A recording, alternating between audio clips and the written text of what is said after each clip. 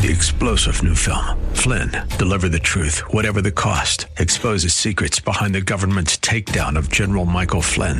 Flynn knew what the intel world had been up to. He ordered the first audit of the use of contractors. This set off alarm bells. He told the truth. He was the most dangerous person for Donald Trump to hire. They had to get rid of Flynn. Flynn, deliver the truth, whatever the cost. Available now. Watch it today. Go to salemnow.com. salemnow.com. More resources available online at jennifer-jackson.org. This is Simply for Women. Well, today is such a privilege because I have my mother-in-law in the radio studio with us here today, and it's exciting because she also is a pastor's wife for 41 years, a pastor's wife, married 65, and they have a church in Murfreesboro, Tennessee. My brother-in-law, Alan Jackson, is actually the lead pastor there now, but my mother-in-law, Betty Jackson, helped to plant that church, and we've just been going back over their lives.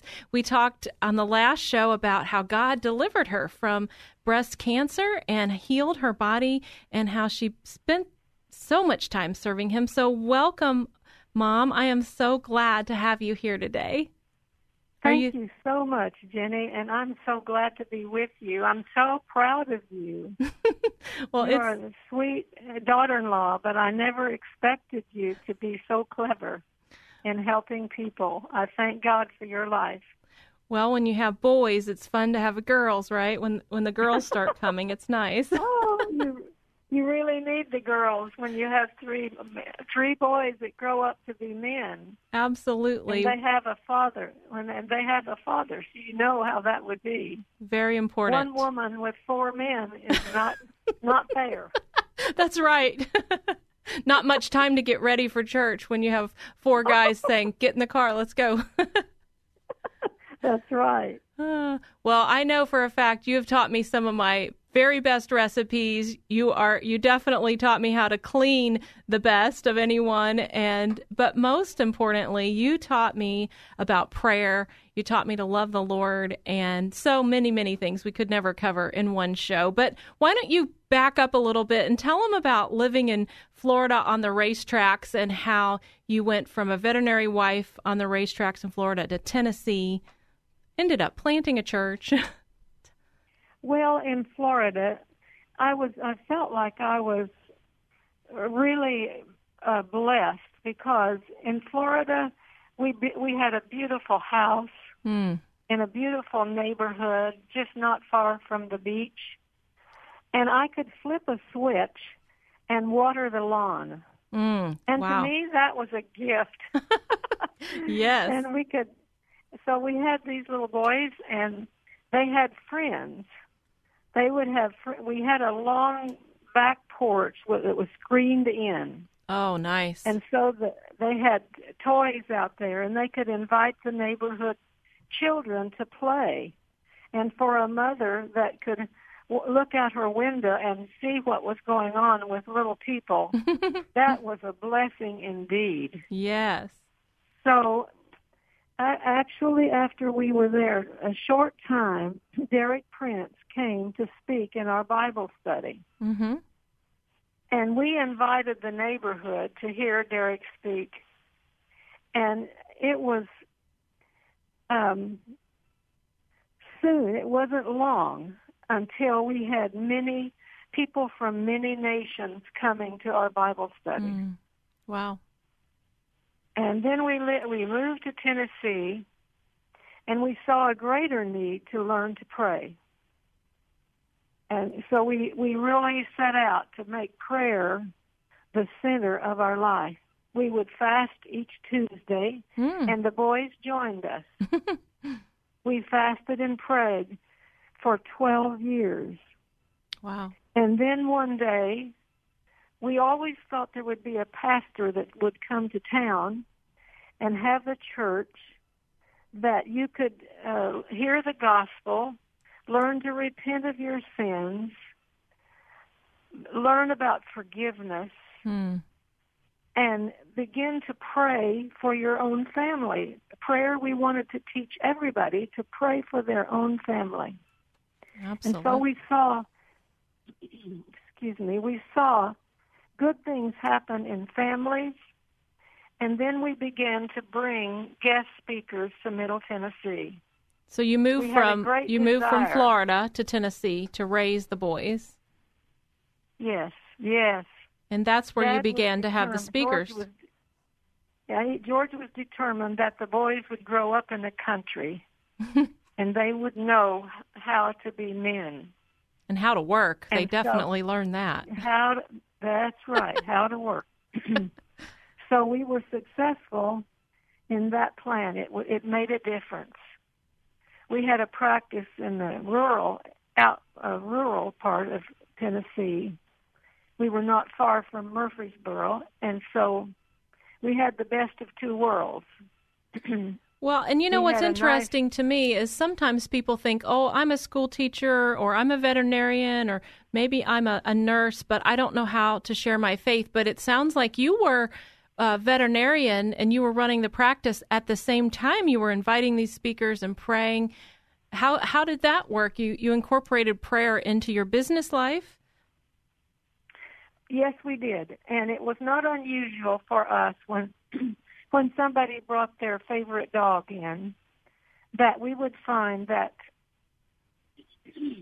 perhaps the family was in trouble or somebody was sick, and we would just gather to pray. Sometimes in the exam room, and sometime in the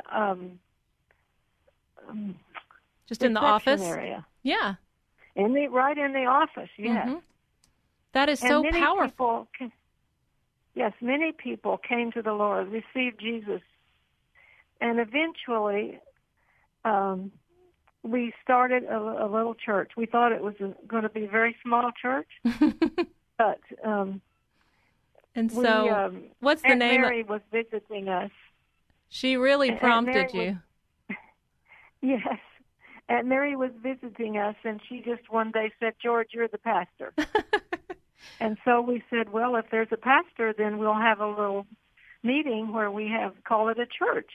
So this church, let's talk about this church. What is this church now? What's the name of this church? It's World Outreach Church. Wow, and truly has reached people all around the world. Yes, this is true. Mm-hmm. In fact, I couldn't believe that George would name it that. And Alan was at school by this time, and he called home and he said, we called him actually and said, Alan, we've started a church. And he said, you what? And then there was silence on the line. So we said, listen, we're going to let you go. We'll talk to you later. So he could catch his breath, really. Yes.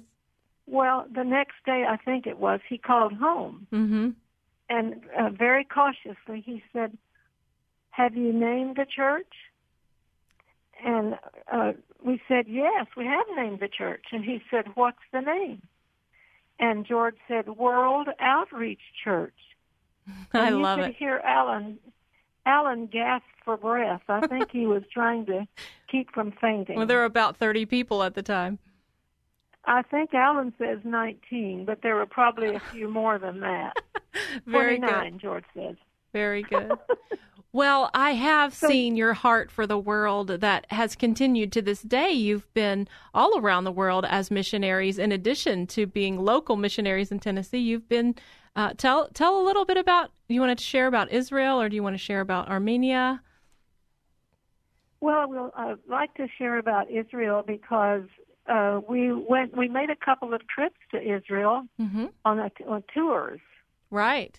And then we decided that we would rent a little apartment in Jerusalem. And since that time, in 18 years, we have been going back and forth 2 months at a time.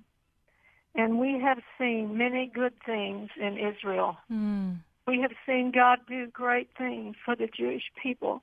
I have to say we have a special place in our heart for the Jewish people because it's through the Jews that we got our Bibles. Mm. Yes. It's through the Jews that we were told that Jesus is the Messiah And he loves the Jewish people. Yes. So it has changed our lives, and all the boys have visited Israel. They still do. They love Israel. And some of the Jewish people come here to see us. So, and you have a thank prayer God. meeting almost every day at World Outreach Church, and you pray for Israel, right? And you pray for all these countries around the world, and you pray for our nation. Yes, it's true. And the Church of Jesus Christ in America. Mm-hmm. We need it. Everybody praying for the church in America, because this church in America has led other nations. Mm-hmm. And we did not want to lose that momentum. And we see yet a great revival coming. We believe there's a great revival coming. Yes. And if the church will pray throughout the world, we will see things we never dreamed we could see. We're looking forward to great things. How many hours a day do you pray, and how you have prayer groups? We pray with the prayer group 2 hours. That's wonderful. That is so good, Mom. Well, we have only about 10, 15 more seconds here. Is there anything else you want to say? Keep praying. Keep praying. If you're not praying, start to pray. God bless you. Yes, that is so good.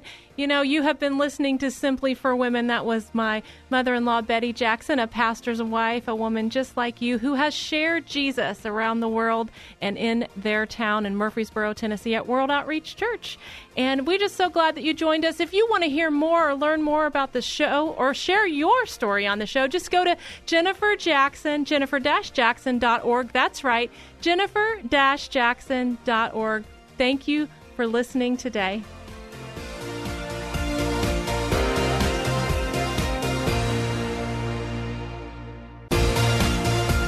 We hope that today's show has been a blessing to you as you seek to simply live out your faith. To hear today's show again or to share it with a friend, search Simply for Women wherever you get your podcasts. Or visit Jennifer's website at jennifer-jackson.org. That's jennifer-jackson.org. Thanks for joining us on Simply for Women. Take time today to simply be with God.